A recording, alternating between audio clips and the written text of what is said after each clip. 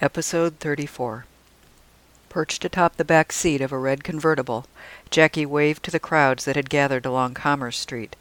Molly, wearing a tiara and her Christmas spirit sash, blew kisses and brandished the golden wand she would soon use to light the Christmas tree in the town square.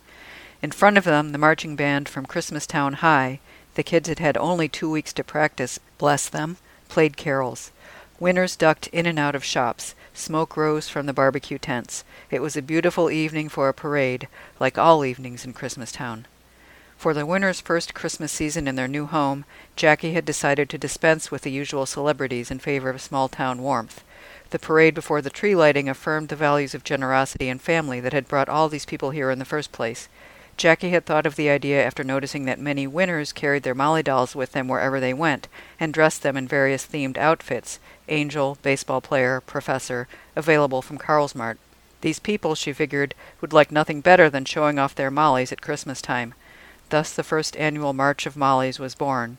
Jackie heard the marchers behind her, singing Good King Wenceslas along with the band.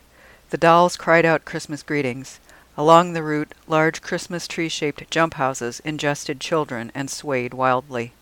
As she and Molly reached the town square and mounted the dais, a mild fear ruffled the wings of Jackie's pleasure. Several thousand enthusiastic Winners moved toward them, holding replicas of Molly above their heads. Still, as Jackie smiled and waved to them, they waved back in a seemingly friendly manner. These people had made it, Jackie reminded herself. They were the opposite of the desperate seekers who had overwhelmed her and Molly in Van Nuys. Jackie appreciated the police officers lined up in front of the dais, their hands clasped in false repose behind their backs. But resurrecting the wall of men would have been overkill. The artificial sun set, and streaks of colored light spread across the western half of the dome. The street lights and the stars came on. Winners spread throughout the square, still singing. They waved at Molly and Jackie and pointed to their dolls as if for approval. Jackie pointed back and gave them the thumbs-up and OK signs. Yet, in the twilight, the strangeness of the Molly dolls became apparent. It turned out they were not only wearing the outfits offered by Carlsmart. Quite a few Winners had gotten creative. Jackie saw Molly's dressed as Farrah Fawcett, Charlie Chaplin, complete with a little Hitler mustache, Alexis Carrington, and animals. Lots of animals. Lions, bears, domestic cats and dogs, even birds with brightly painted beaks. What exactly were these people doing to Molly? And why? The police chief, standing behind Jackie, leaned in and reminded her to start the ceremony. She glanced at her notes. "Friends," she said, "givers, winners, citizens, welcome to Christmas in your brand new home." A hearty cheer went up, reminding Jackie that this was indeed a moment to celebrate. "I am honored and humbled to greet you this beautiful evening as your mayor.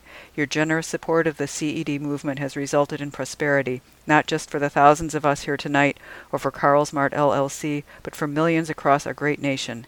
A rising tide does lift all boats, and wealth does trickle down, or rather rain down, from above. By giving to your loved ones, you have given to your country as well. Giving is patriotic, and it is good. I know you all know that, but I want you to take a moment to be proud of what you have achieved." The Winners cheered again and waved their dolls, a bit recklessly, Jackie thought. Evidently they didn't see these dolls as real, or, judging from the animal costumes, human. "You are the heart and engine of this nation," she went on.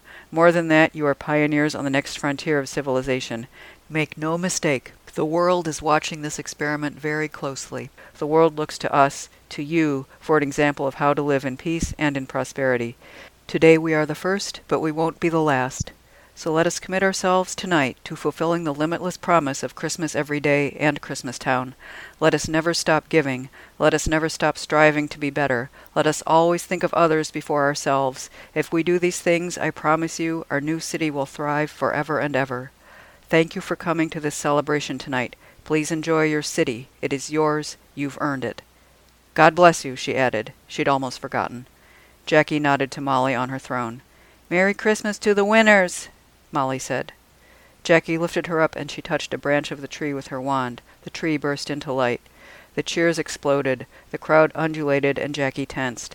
But as the artificial fireworks detonated beneath the dome's vault, the sea of Winners calmed, entranced by a wonder as ancient as fire. Afterward the sea broke into harmless streams, branching toward the barbecue tents and the shops. The jump houses swayed, emitting screams. The country western band started up and the Winners danced in the street. Jackie wished Harry were there to dance with her, but she had not seen him since move-in day, when they'd slipped away from monitoring the melee and stolen a half-hour atop the desk in the mayor's office. On the phone, he'd been vague about when he was coming back. He was on a mission, he said. He said he missed Jackie. She reminded herself that she loved him for his questing nature. He never stopped looking for moments to seize. Kyle had not come to the ceremony either, deciding to stay home as usual. So Jackie danced with the police chief, a muscular man, but very stiff, like a reject from the Wall of Men.